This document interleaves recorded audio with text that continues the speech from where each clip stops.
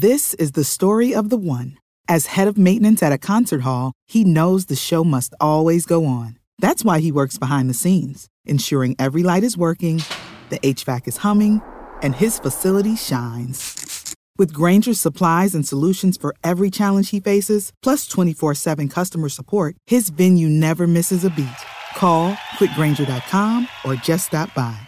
Grainger, for the ones who get it done.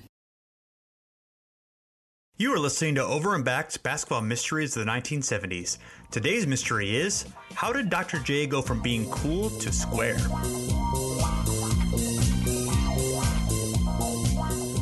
Before we get to the show, I want to tell you guys about Fast Break Breakfast. It's a fellow Harvard Paroxysm Network podcast. If you watch League Pass every night but aren't listening to Fast Break Breakfast, you are missing out. It's what happens when you get two musicians and a comic who are overeducated, underemployed, but share an obsession about the NBA, 90s movies, and conspiracy theories. So make sure you subscribe to Fast Break Breakfast, a podcast for serious NBA fans that is incredibly not serious. Welcome back to the Over and Back Classic NBA podcast. I am Jason, and with me again is the great Curtis Harris of ProHoopsHistory.com. Curtis, welcome back to the show. Always good to be back. And we are going to talk about the one and only Julius Erving and his evolution and the team's evolution from being this incredibly cool, trend-setting, awesome dunk, this legend of the ABA that's obscured because they're not on television, but this guy who's, you know, still being told mostly through word of mouth, to becoming the NBA establishment by the early 80s and reaching a great team success with his teams but somewhat doing it on a blend of his own terms and also with what, you know, the sort of this merging of the ABA's ideals but with the NBA establishment as well. Yeah, I guess we could say Dr. J, as we talk about him, he could be seen as like the good guy. I can't remember what the right literary term, but it's going to be like the allegory, the metaphor, whatever, of the NBA's like consumption of the ABA and, you know, commodifying it, not commercializing it, but turning it completely for its own uses. So, you know, the renegade ABA becomes, you know, the business model of the conservative NBA by the end of the 80s. So Dr. J is the vehicle to tell that story, I guess. Yeah, I that's a good way of putting it. There's a quote from Mark Jacobson wrote a piece in Esquire in February of '85, and there's a quote from Dr. J just talking about like how he's had an effect on the game, and it's part of a longer piece of just, you know, the things that he has done to you know, affect the style of the game. But the most important thing he said was to make this kind of basketball a winning kind of basketball, taking into account a degree of showmanship that gets people excited. My overall goal is to give people the feeling that they are being entertained by an artist and to win. Then he laughs and says, you know, the playground game, refined, which I think is a sort of a good way of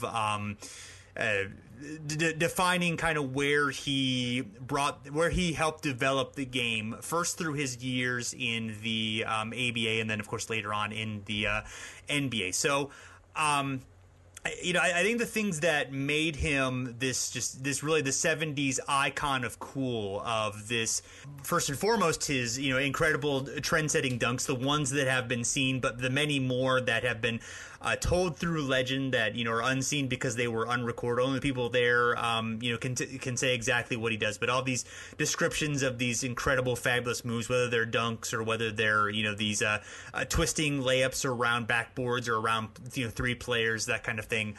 And just the obscurity of his legend in the ABA in general, just, you know, it adds to it. I mean, he has this great image. He's this handsome guy. He, you know, has the wonderful looking afro and, you know, the wonderful 70s clothes. But, you know, even more so are just the, you know, what we don't see is almost better than what we do see. Yeah, I mean, taking it way back to the beginning, like, you know, it's just like this legend of Dr. J. Like, who is this Julius Erving? Like, when he went to UMass, people basically just got him up there like, who's this Julius Erving? They're like, oh, my God, this guy can really play. And then when he goes to the Virginia Squires, the coaches there was like, he can't be as good as people said he was. They're like, oh, my God, he's better than they said he was.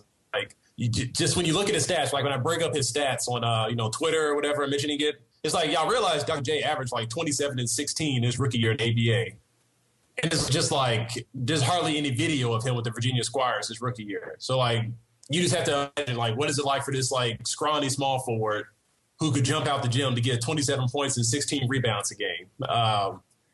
And then as time goes on, we start to get more film of him, and then we get acclimated. We see the great moves, but then as you've said it so well, it's essentially like the man, the myth, or the myth, the legend slowly becomes the man. And like by the end of it, we know exactly what he is, and we've seen it all, and it's every little bit of it is recorded. So I think it's kind of fitting that he began in this era where hardly any games are recorded. Then by the end of it, it's all recorded for all intents and purposes. We see every single one of his moves, but as good as they were, like 1984 and 1986, is the stuff like 72 and 76 that really get people's imagination because we don't know exactly what was going on there because we don't have the film to see exactly what kind of moves he was pulling off every night. Yeah, and there's a couple of great photos of him that sort of tell the tale, and there's one of him at his first Philadelphia 76ers press conference, and he still has the afro. He has this he has this gray jacket on underneath it, and then he has this big collared like patterned shirt with all this like brown and orange and gray, and is just is just totally looking like he's still like a young man. Another one that's a publicity photo with him and Michael Jordan, and he's wearing this he's wearing sort of this like tan sport coat, very 80s, this skinny brown tie, and he has one finger on the basketball, and Jordan has his other finger on the Michael Jordan is in the photo, and he has his other finger on the basketball, and it's just a very like this. It's very much your dad. In the second photo, he definitely became your dad by the by the mid 80s, which that was his age, so that's perfectly understandable, but. It's very funny to obviously we all get older, we all change, but it is very, these two images are a very stark contrast. It very much is. It is like in the ABA, like the photos we do have in the ABA, we've seen it.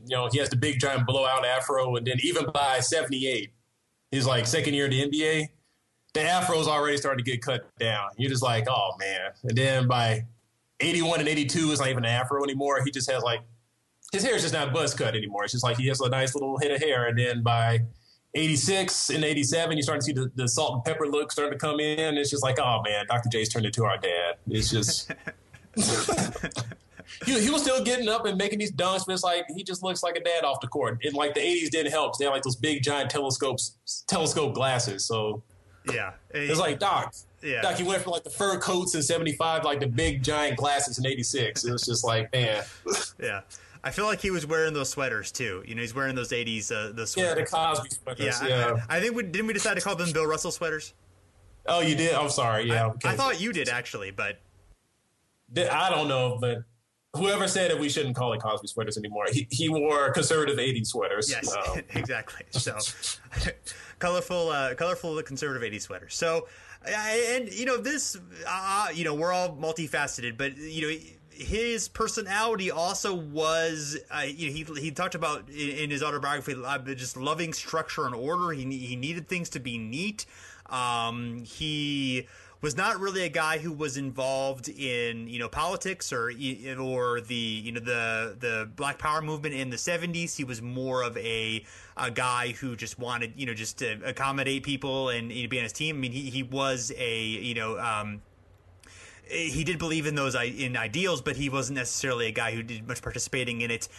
He was also very much, very team oriented, went out of his way to blend in with a team and listen to his coach, even sometimes to the possible detriment of his team. Also very serious off the court, not into drugs and partying, and focused a lot, especially in the 80s, on making money, establishing his businesses, what we would call today his brand.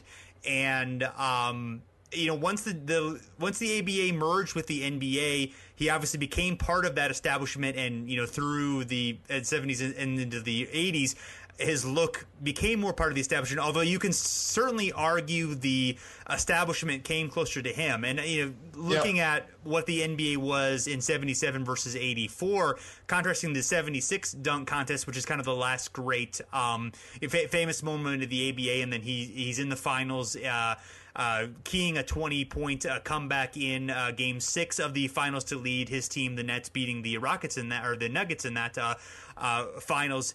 Contrasting the 76, his final moments there, the dunk contest, with the 84 dunk contest, it's very much an NBA event and very much what was going on in the NBA at the time, but it's still the NBA co-opting the spirit of the ABA for that dunk contest, and Dr. J reprising his famous free throw line dunk and doing a pretty good job of pulling off that dunk eight years later, even though he's in his early 30s at that point. Yeah, no, he did do the dunk. It was legit. Yeah, yeah. And it still looked graceful and still looked, like an incredible thing to see even today. It's even empowering even today, even with all the dunks that we've seen and all, the increased athleticism in the league and, 30 plus years since this. It's still a great thing to see. Yeah, he was 33 years old, dunking from the free throw line. Yeah. So definitely nothing to sneeze at. But I think you were hitting a lot of nails on the head there, like the NBA co-opting a lot of the ABA spirit. So, going back to the late 60s, early 70s, the NBA was just like, oh, the ABA is a gimmick. They got that red, white, and blue ball, the 3-point line. They don't play any defense, and yada yada yada. Now they're undermining the whole financial structure of pro basketball because like giving high schoolers and 1-year college players contracts. And then by the mid 80s, the NBA is copying all of it. They got the 3-point line in the NBA, 3-point contest, the dunk contest. So I think it's a great story showing of how, you can fear or, denigrate like these new ideas or these, just new ideas. But then you soon start trying to figure out, well, if people do like the idea, how can we actually take advantage of it, like kind of harness it? I think that's a good phrase to use. Like, how do we harness what this new thing is? Because we're a little afraid of it, but people are intrigued by it. So we got to harness it and use it for our own purposes. And Dr. J, as we talked about, he's still, dunking from the free throw line in his 30s, but you could see like his style of play, had moved, I guess, the NBA center a little bit more towards his style of play, but you could also see how definitely his style of play was harnessed by the NBA toward, I guess you could say, like a higher purpose from their regard, of expanding the game's reach and making it more commercial and more popular with the fans.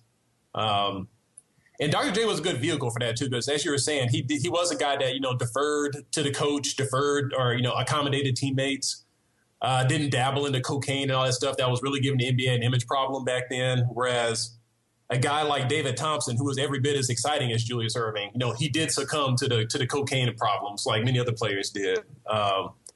So Julius was a success story in that regard. And that's why I think he stands out as like the premier ABA player. Was the fact that, he did survive and have a lengthy career in the NBA and, didn't push back too hard against being co-opted by the NBA, I would say, in some regards.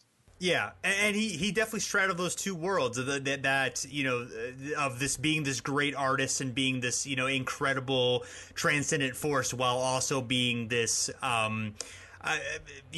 being the businessman and being the guy who just who went along and kind of went with the trends of the league and made his way in that world and made his way with a new team in a new league and played the game, so to speak.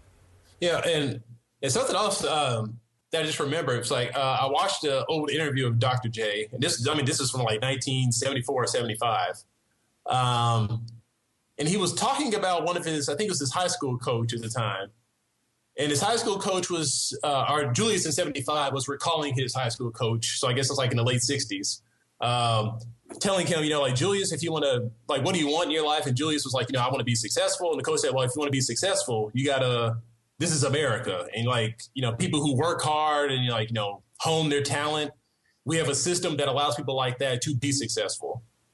And so even though Julius had this outlandish talent that, very few people have, this very creative talent, he still viewed that the way to make the most of that talent was to go through the established, as best as he could, the established route of America, which was, the old idea of, working hard, making the most of your talent, not obeying, but, deferring to, the authority in the situation, because, that will eventually get you a step up. So maybe one day you become the authority, that your example is the one that people follow in the future. So, he's a curious mix of being like, a little bit of a renegade, but more so a deferential character. Yes. To get ahead. And that's not trying to say any of that like in a bad way necessarily, but it is just the way that he was. That's how he viewed it. Like, that's what he said in that interview in 75. Like, this is what I was told and this is what I followed. He's like, the success he had at that point, he attributed to following the guidelines set out by his high school coach. Yeah, and as much of a renegade that he was not interested in challenging authority. That was one thing he did not want to do. And he one thing is that he was not like, he was a very good high school player, but he was not heavily recruited. He didn't really grow into the player that he would become until he was in college, and so he didn't have the same sort. A lot of players had been fawned over for since they were fairly young. He didn't necessarily have that. He was a bit of a late bloomer as a player, so that probably helped him have a little bit more perspective than other guys might have had in that situation. So he debuts with the Sixers in actually a day before. He joins the team a day before the season opener. Yep. He had a holdout with the Nets before then, trying to renegotiate his contract. The Nets, as the other ABA teams had just joined the ABA, they all had to pay a significant amount of money to get into the league, and the Nets had to pay a bunch of extra money to because they were in the same territory as the Knicks. Yeah, even though the Nets have been around since 68, they're like, no, you're quote unquote a new franchise invading their territory, so you got to pay like $1 million penalty. Right, so. And they'd also acquired Tiny Archibald and and paying him a significant contract as well. So they couldn't keep Irving as well, especially for the money that he was going to be due with a new contract. So ended up negotiating with the Sixers, who had his ABA rival George McGinnis there, making sure that he's okay with it. Eventually, they do make the deal, even though it hurts him to leave the Nets, who he had won 2 championships with in the previous 3 seasons. But the Sixers are a very good team at that point. They had gone from 9-73 3 years before that to a 46-win team behind but McGinnis, also Doug Collins, Steve Mix, and Billy Cunningham, who was just about to retire. And so this was a team on the rise. And in 77, they were a 50-win team, which was tied for second in the league. This is the time in which a lot of parity, where the high records are not very high and the low records are not very low. And we're third in the league in SRS. Yeah, and of course, that 77 team, has the famous or infamous finals against the Blazers. And we have mentioned this before about just all of the coded language that went into that final series. It's a doozy. But that Sixers team kind of set the template for what the late 76ers would be. It was where they would have this really, really good team that lost a nail biter in the playoffs. So the 77 squad, as I said, they go against the Blazers. They take a 2-0 series lead, and then they lose the next 4 games, even though Julius had a just absolutely fantastic, monstrous series. It is one of the overlooked NBA Finals performances. So great individual performance on his behalf, but the rest of the team really let him down, I would say, in that series. But Julius being Julius, I don't think he would ever say publicly, like, the rest of the team let me down. Like, that just wouldn't be his style. But I would say the rest of the teammates did let him down, whereas the Blazers were just, well-oiled machine. Everybody pulled their weight that they were supposed to pull, and they came out on top in that series. Yeah, and Irving in that series had 30.3 points, 6.8 rebounds, 5 assists, 2.7 steals, and 1.2 blocks and shot 54% from the field. So excellent numbers there. McGinnis really stood out as he shot 38% from the field, 13 points, 9.3 rebounds. And was known for a high turnover player as well. The turnovers that aren't in this box score, but I would imagine that they were high. The very next season they finally began recording turnovers, and McGinnis was turning them over like hotcakes. That's right. Yeah. So,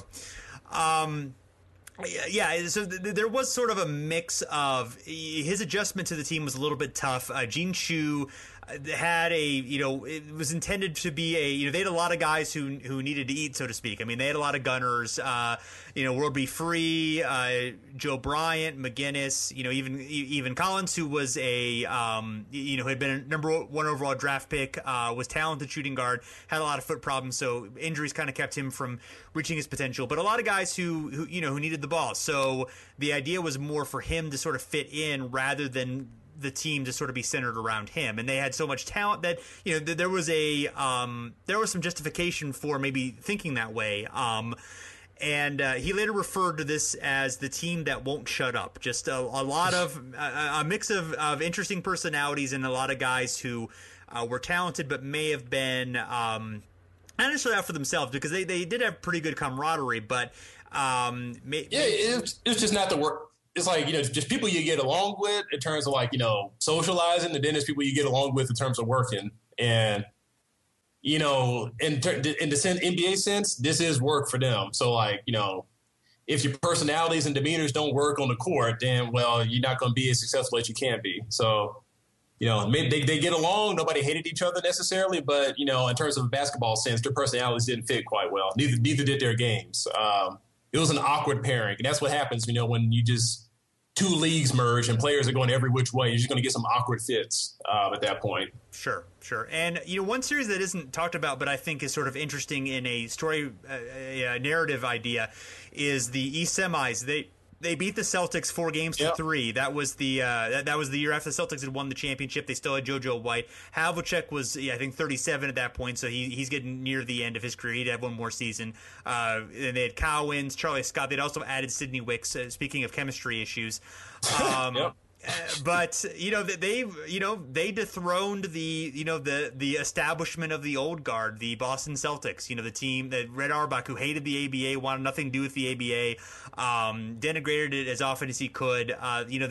They were the team that this team of playground chuckers beat the vaunted Boston Celtics. Just sort of interesting story. I guess this gets obscured in the other Boston versus Philly legend, but I find it interesting that not really talked about in terms of this rivalry. Yeah, but it's late 70s NBA. Nothing happened except the Bill Walton Blazers at that point. So there you go. And they also went through Houston in that series, who had Calvin Murphy, Rui Tomjanovich, a very young Moses Malone, and John Lucas, who had been a number 1 overall draft pick. And actually, the end of the series was a controversial charging call in Game 6. Lucas was called for an offensive foul on Doug Collins. This was in Houston, a situation where if the refs were going to lean one way, they would normally lean toward the home team, but the road team got it, and they were able to win that series. But that sort of was the end of, not the end, but a very promising Houston team ended up being scuttled the next year with the Rui Tomjanovich fight, and later losing John Lucas, because they acquired Rick Barry. So not a great trade. Right. So moving on to 78, they're still a strong regular season team, 55 wins, second in the league in SRS. Pretty much a same team, except for Billy Cunningham becomes the coach 6 games in the season. Shu is fired, and Cunningham, Shu was more of we need to rely on the playbook, and we need to kind of rely on our plan, where Cunningham was more of an emotional character and was more, Irving said in his book that he more adjusted to the game rather than just kind of doggedly sticking toward a game plan. Also, they had Chuck Daly as the assistant. Of course, we all know what a brilliant coach Chuck Daly would end up being later on with the Pistons. Yeah, now you kind of got it right with the description of the head of coaches. Cunningham, as you said, adjusts to the game. He sees what's happening. He tries to tailor himself to the situation. Whereas Gene Shu was like, I know what we need to do. The game's not going right. We just need to try to fit the game into what we need to do. Trying to fit the round peg into the square hole. And the team did get off to a really bit of a rough start with Gene Shu. And then Cunningham comes in and I think I've read in some places where Cunningham was kind of basically just lobbying for the job and undermining Gene Shue. So yeah, I know Gene Shue. That didn't play too well looking back on it. But Cunningham did take him to higher success, like eventually. But the first year, you really can't say it was a better success than having Gene Shue as coaches. They lost a round earlier, but still in heartbreaking fashion, as was typical in the late 70s for the 76ers. Yeah, they after sweeping the Knicks in the semis with Bob McAdoo, Spencer Haywood, Jim McMillan as well. I know one of your favorites, Earl Monroe, kind of at the end there. Then they were upset by a 44-win Bullets team that would later win the finals in the Eastern Conference Finals. They had Elvin Hayes, Bob Dandridge, Kevin Greavy, Wes Unseld still with the team, although he actually missed 3 games of that series, presumably with injury. But yeah, they lost that final game in heartbreaking fashion, 101 to 99. Anything specific about that series that you recall that stands out? No. Unfortunately, I've never been able to see any film of the series. Like, I would love to get my hands on it, but yeah. It's just in the scheme of things, it's like, well, here's the vaunted Sixers with all that talent, and then they get upset once again, taken down by a team or by a franchise that has seemed to be more of a team, players that play better together. Like, Unseld missed half that series, but, in the wider scheme of things, Unseld, Hayes, Dandridge, Greavy, you mentioned, Mitch Kupchak, Greg Ballard.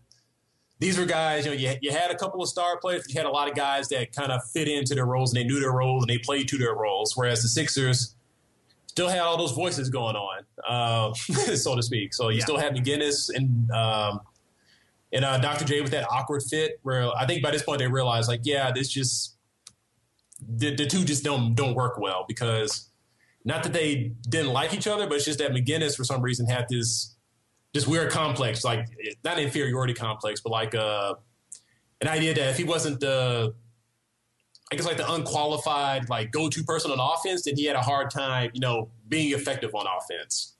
And if like Julius Erving is there, and he's clearly like the better all-around player by that point, McGinnis kind of just shrank into the background. It really didn't assert himself. Then of course that offseason comes a big trade that really rejuvenates the 76ers in the long run.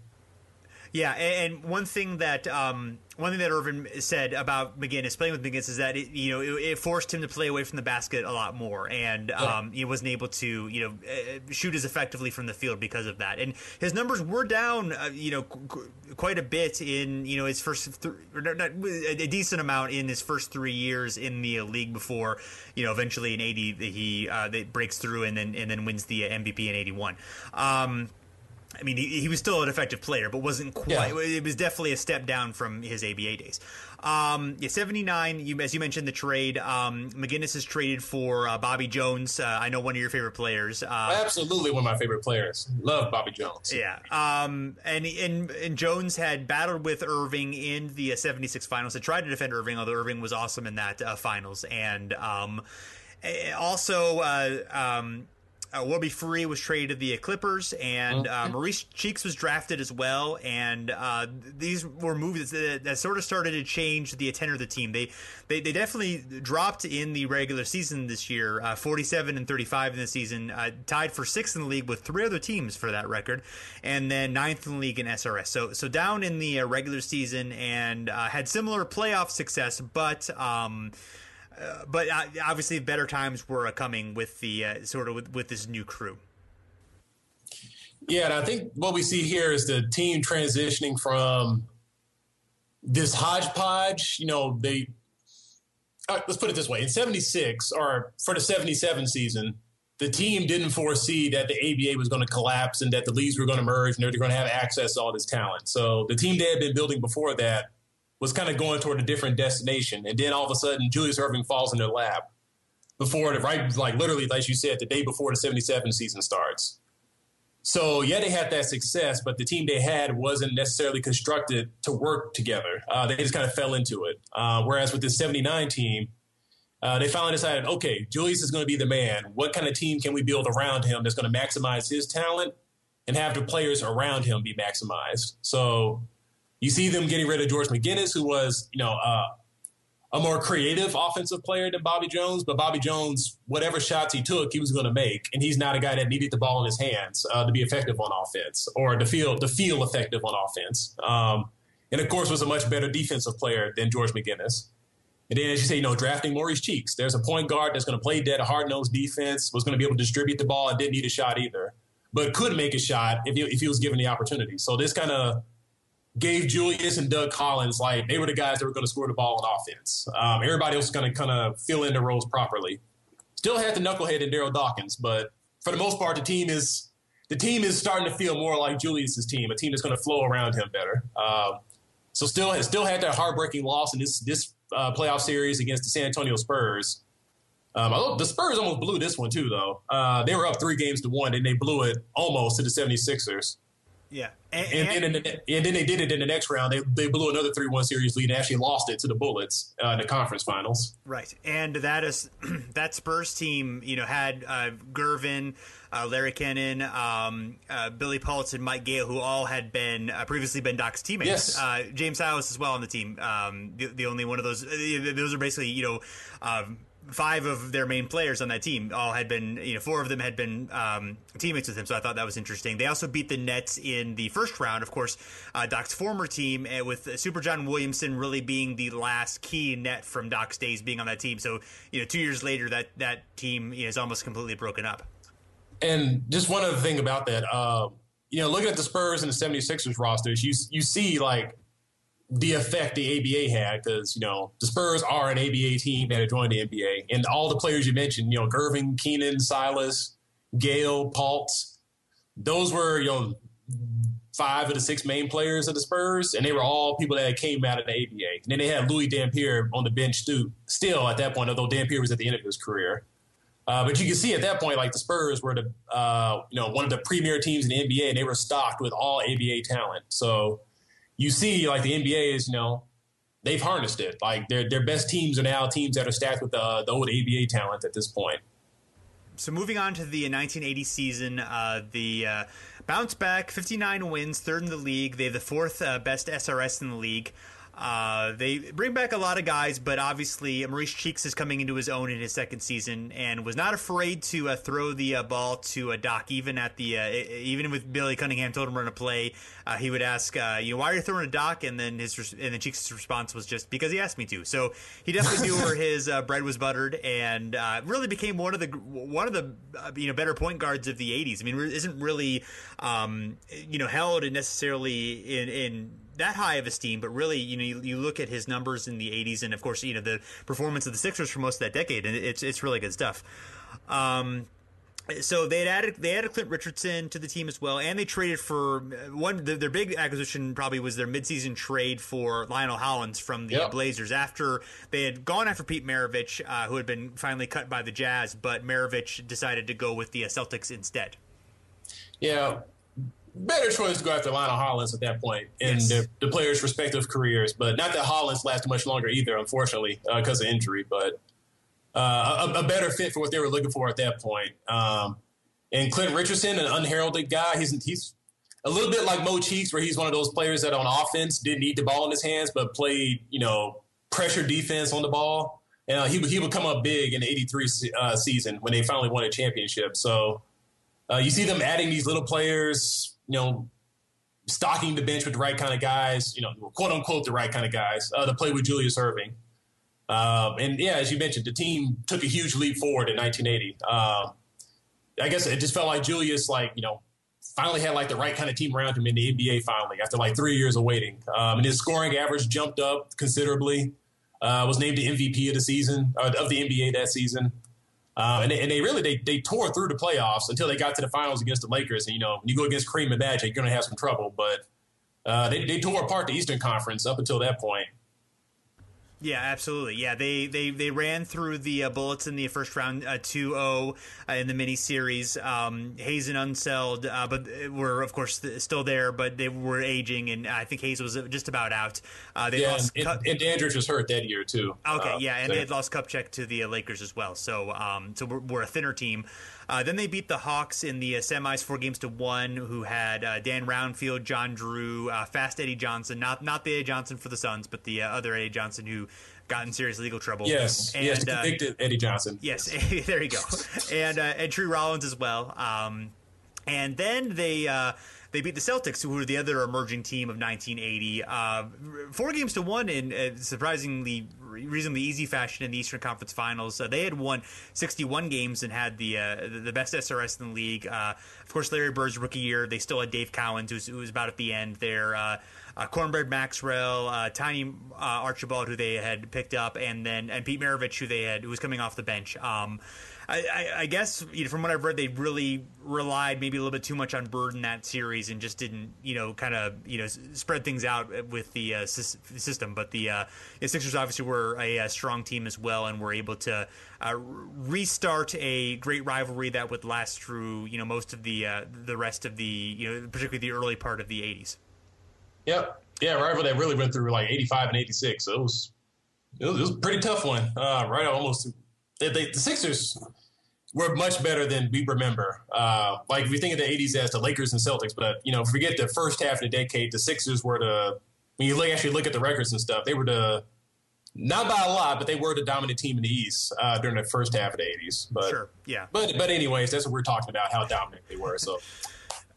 So the Lakers they would lose to the Lakers. Of course, the other big story of that season, Magic Johnson as a rookie, leading the Lakers to the finals in the championship, and famously, Game 6 he would have a transcendent performance for the ages in leading them to a championship without Kareem in that game. Jamal Wilkes also scoring 37 in that game to beat the Sixers that year. So 81, they get even better. They're 62-20, tied for the best record in the league, very close to the same record as the Celtics and the Bucks that year. All powerhouses in the Eastern Conference. The Bucks had just moved to the Eastern Conference. Andrew Toney was added to the team in 81, who was kind of the other really key, young addition that added to the team. Kind of another, great draft that, Pat Williams did a really good job. The famous general manager who of building the team around Doc and keeping them a contender for the next half decade. Yeah, and by this point, this is when Doug Collins' foot problems really, caused him basically to retire.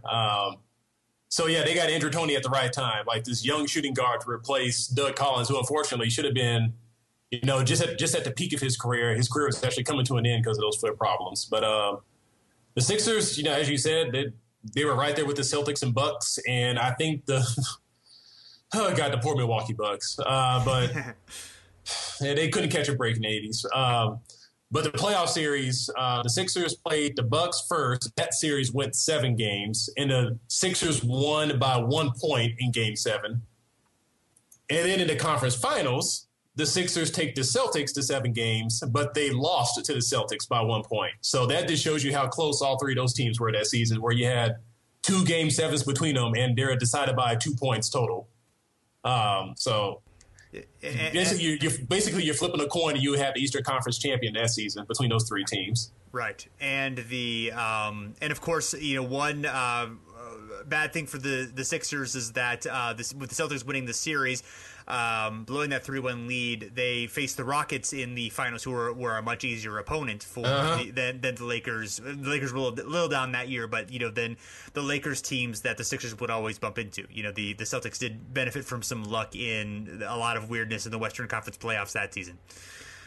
The Celtics fans tried to tip over the bus after the Game 7 loss, which of course the Sixers players appreciated. So and Irving, he in his autobiography, he said nice things about basically everyone, but the one group of people that he did not say nice things about were the Celtic fans. Well, I mean, that's not surprising. No. If anybody's going to get on Julius's nerves, it would be Celtics fans. So, yes. So as nice and affable a man as he is, the Celtics fans would annoy him. Yes. So 82, they are still very good, 58 and 24, second in the league in the record, also second in the league in SRS.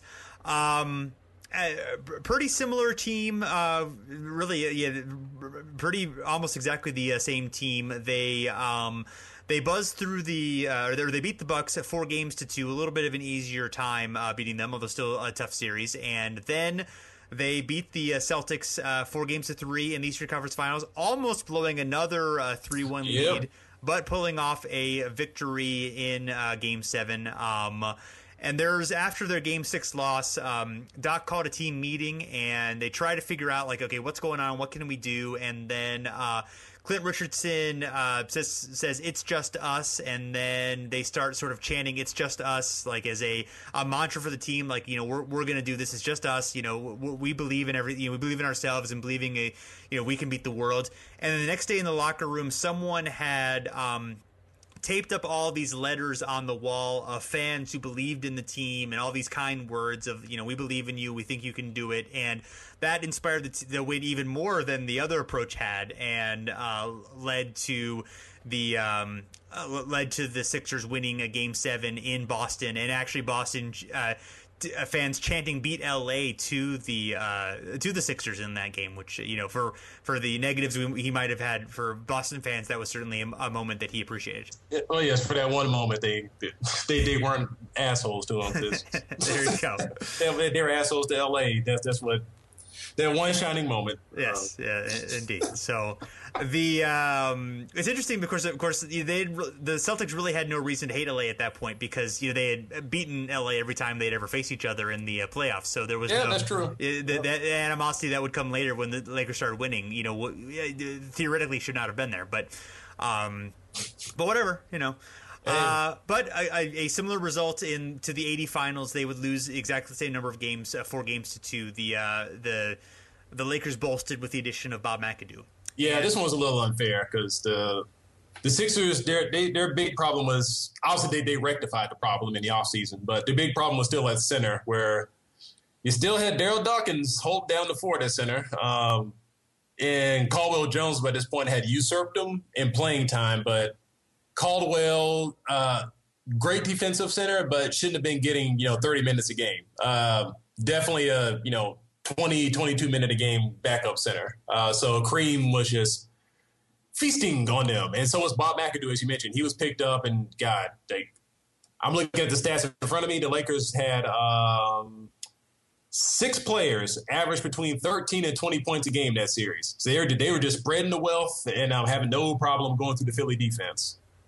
They definitely beat them pretty soundly inside. That was definitely the key to the series. And after the loss, Irving said that he cried in the locker room for the first time in his career, saying there has to be a reason this keeps happening, because obviously he's been in the league now for 6 years and he has not been able to win a championship in the NBA. And there's a lot of pressure for him. There is this, they did have narratives back then, and there is definitely this belief that, okay, yeah, he won those championships in the ABA, but he hasn't won a championship in the real league yet. And he definitely, conceded to, being frustrated by that and feeling the pressure to, bring a championship to the team. Of course, he had a lot of personal pride as well, just wanted to win a championship for himself, but that was, definitely a factor in things as well.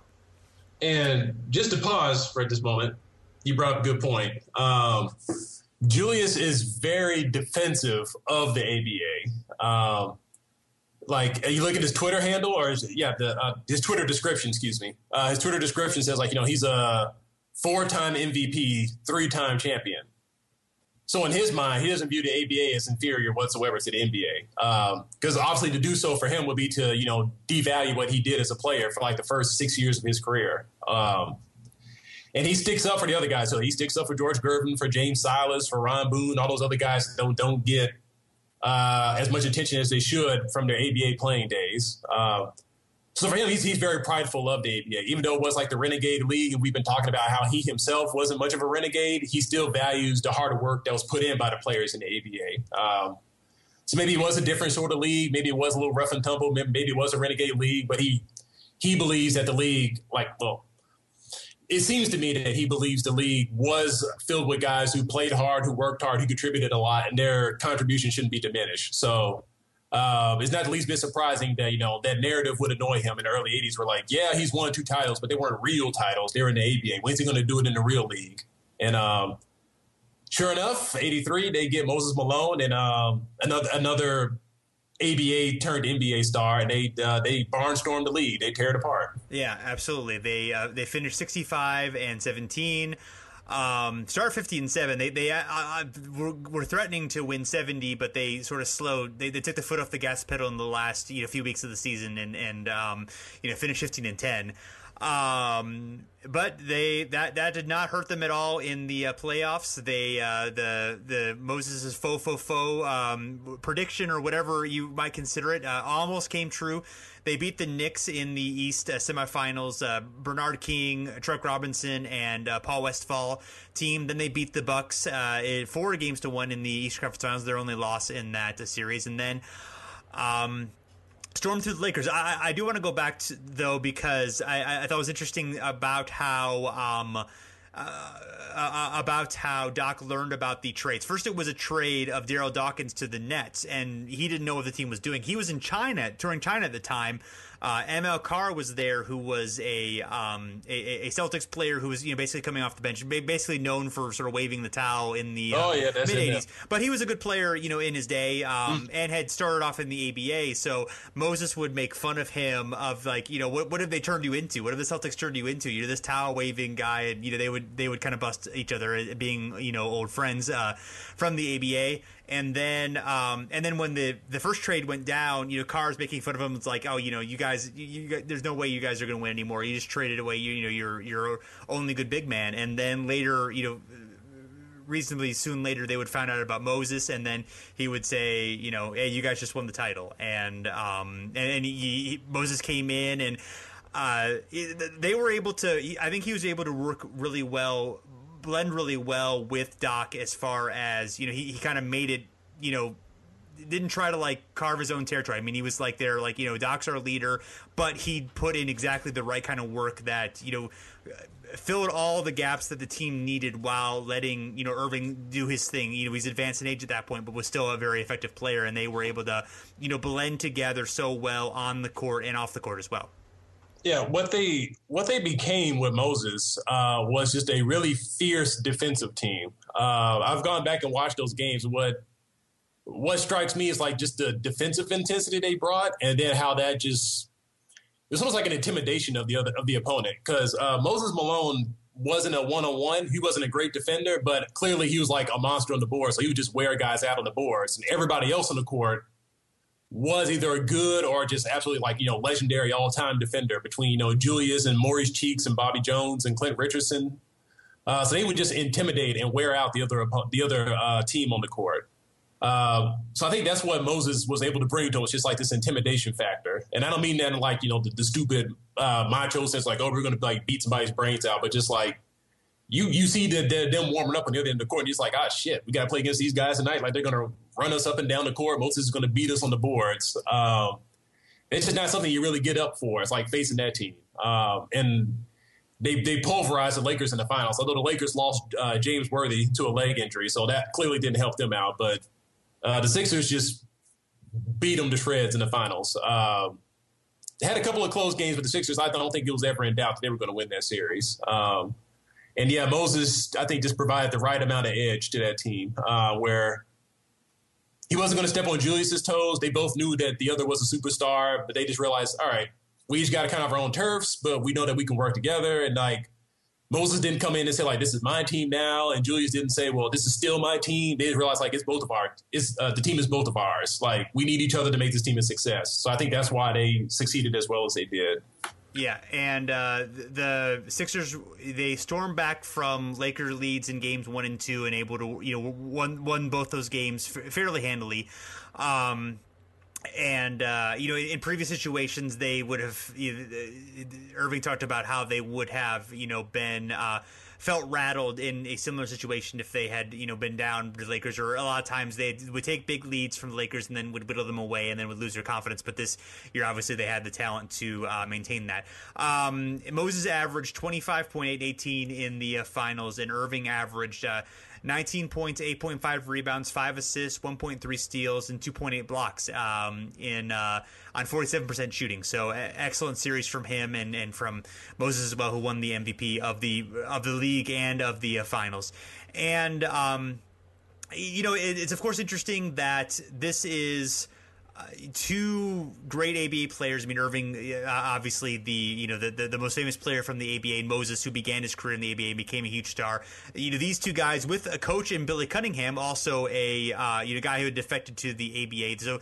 So these guys with these ABA ties, coming together and winning a championship, kind of the last gasp for that ABA era generation to be a dominant force in the league before the Bird Magic era would really take hold, and it would be the league would be dominated by those guys or guys who were of that age for the up until Jordan took over in the early 90s. It's passing on the guard. It clearly happens all the time. It's the cyclical nature of the league. But yeah, it's. You got it. It's the culmination of like the ABA's, I guess, infection is the word I'm thinking of. Like the infection of the NBA by the ABA. The MVP, the Finals MVP, the league championship. I think Billy Cunningham was the coach of the year too that season. Like all these guys with these ABA ties. That was the first year they had the Sixth Man Award, and Bobby Jones won it. He was another ABA guy that came out of there. So. This is really like, I guess, the coronation of like the ABA success and like really influencing the NBA was the 83 season with the Sixers. And on top of that, when you look at Bird and Magic and the way those teams played, the Celtics and Lakers, it was very much an ABA style because, Larry Bird was this 6'8 forward, 6'8", 6'9 forward who was taking three-pointers. Like, what the hell is this about? That's clearly something that you could say it's like a strain of the ABA. Then Magic, this 6'9 point guard, just razzle and dazzle with the passes. Like that's something else that's from the ABA spirit. So by that point, even the players who hadn't played in the ABA were in a way influenced by the freewheeling nature of the ABA that had like just trickled down through all of basketball and had, if not directly influenced those players, just by the ABA existing, it had allowed that kind of play to be acceptable across the board, so to speak, in professional basketball. Yeah.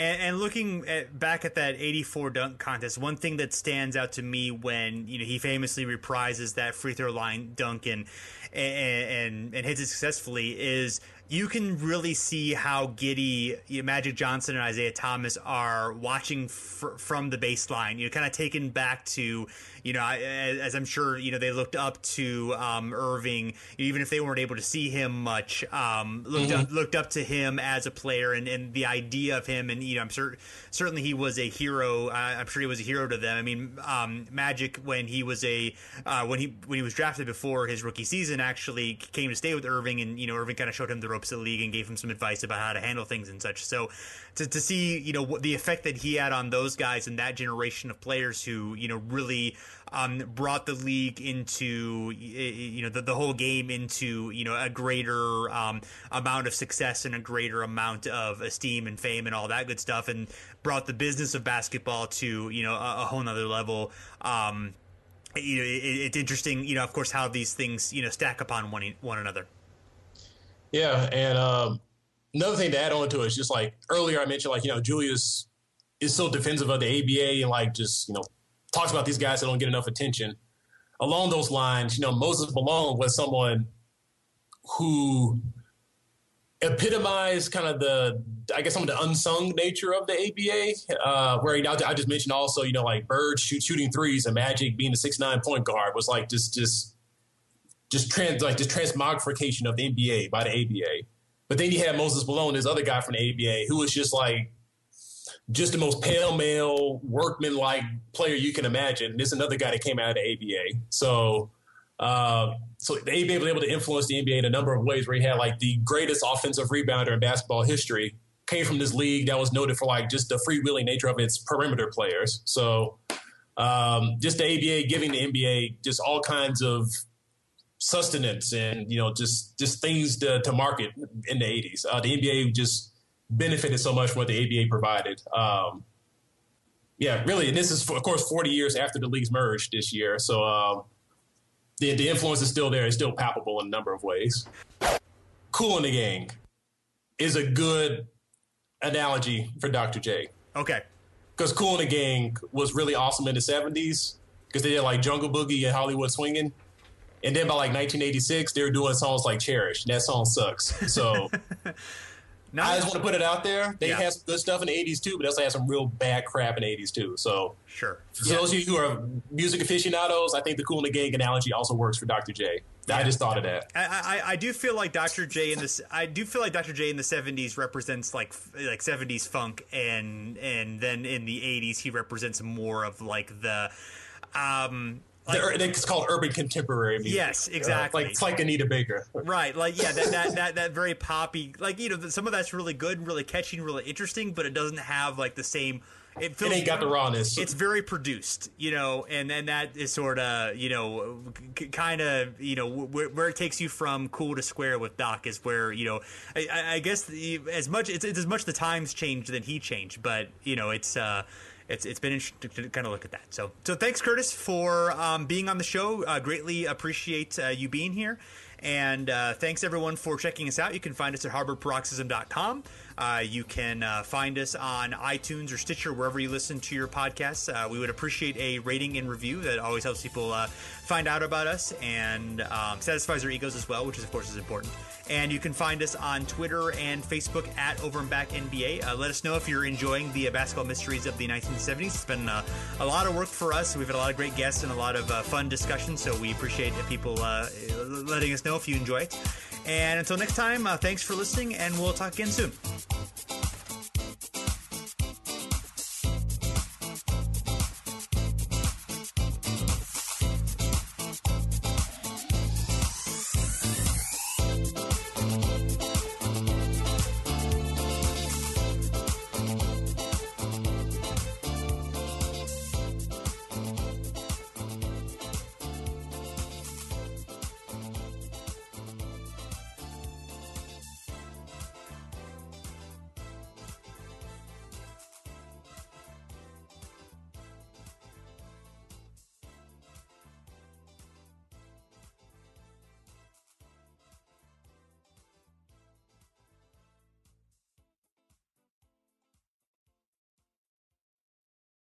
This is the story of the one.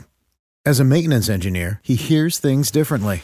To the untrained ear, everything on his shop floor might sound fine, but he can hear gears grinding or a belt slipping. So he steps in to fix the problem at hand before it gets out of hand. And he knows Grainger's got the right product he needs to get the job done, which is music to his ears. Call, click Grainger.com, or just stop by. Grainger, for the ones who get it done.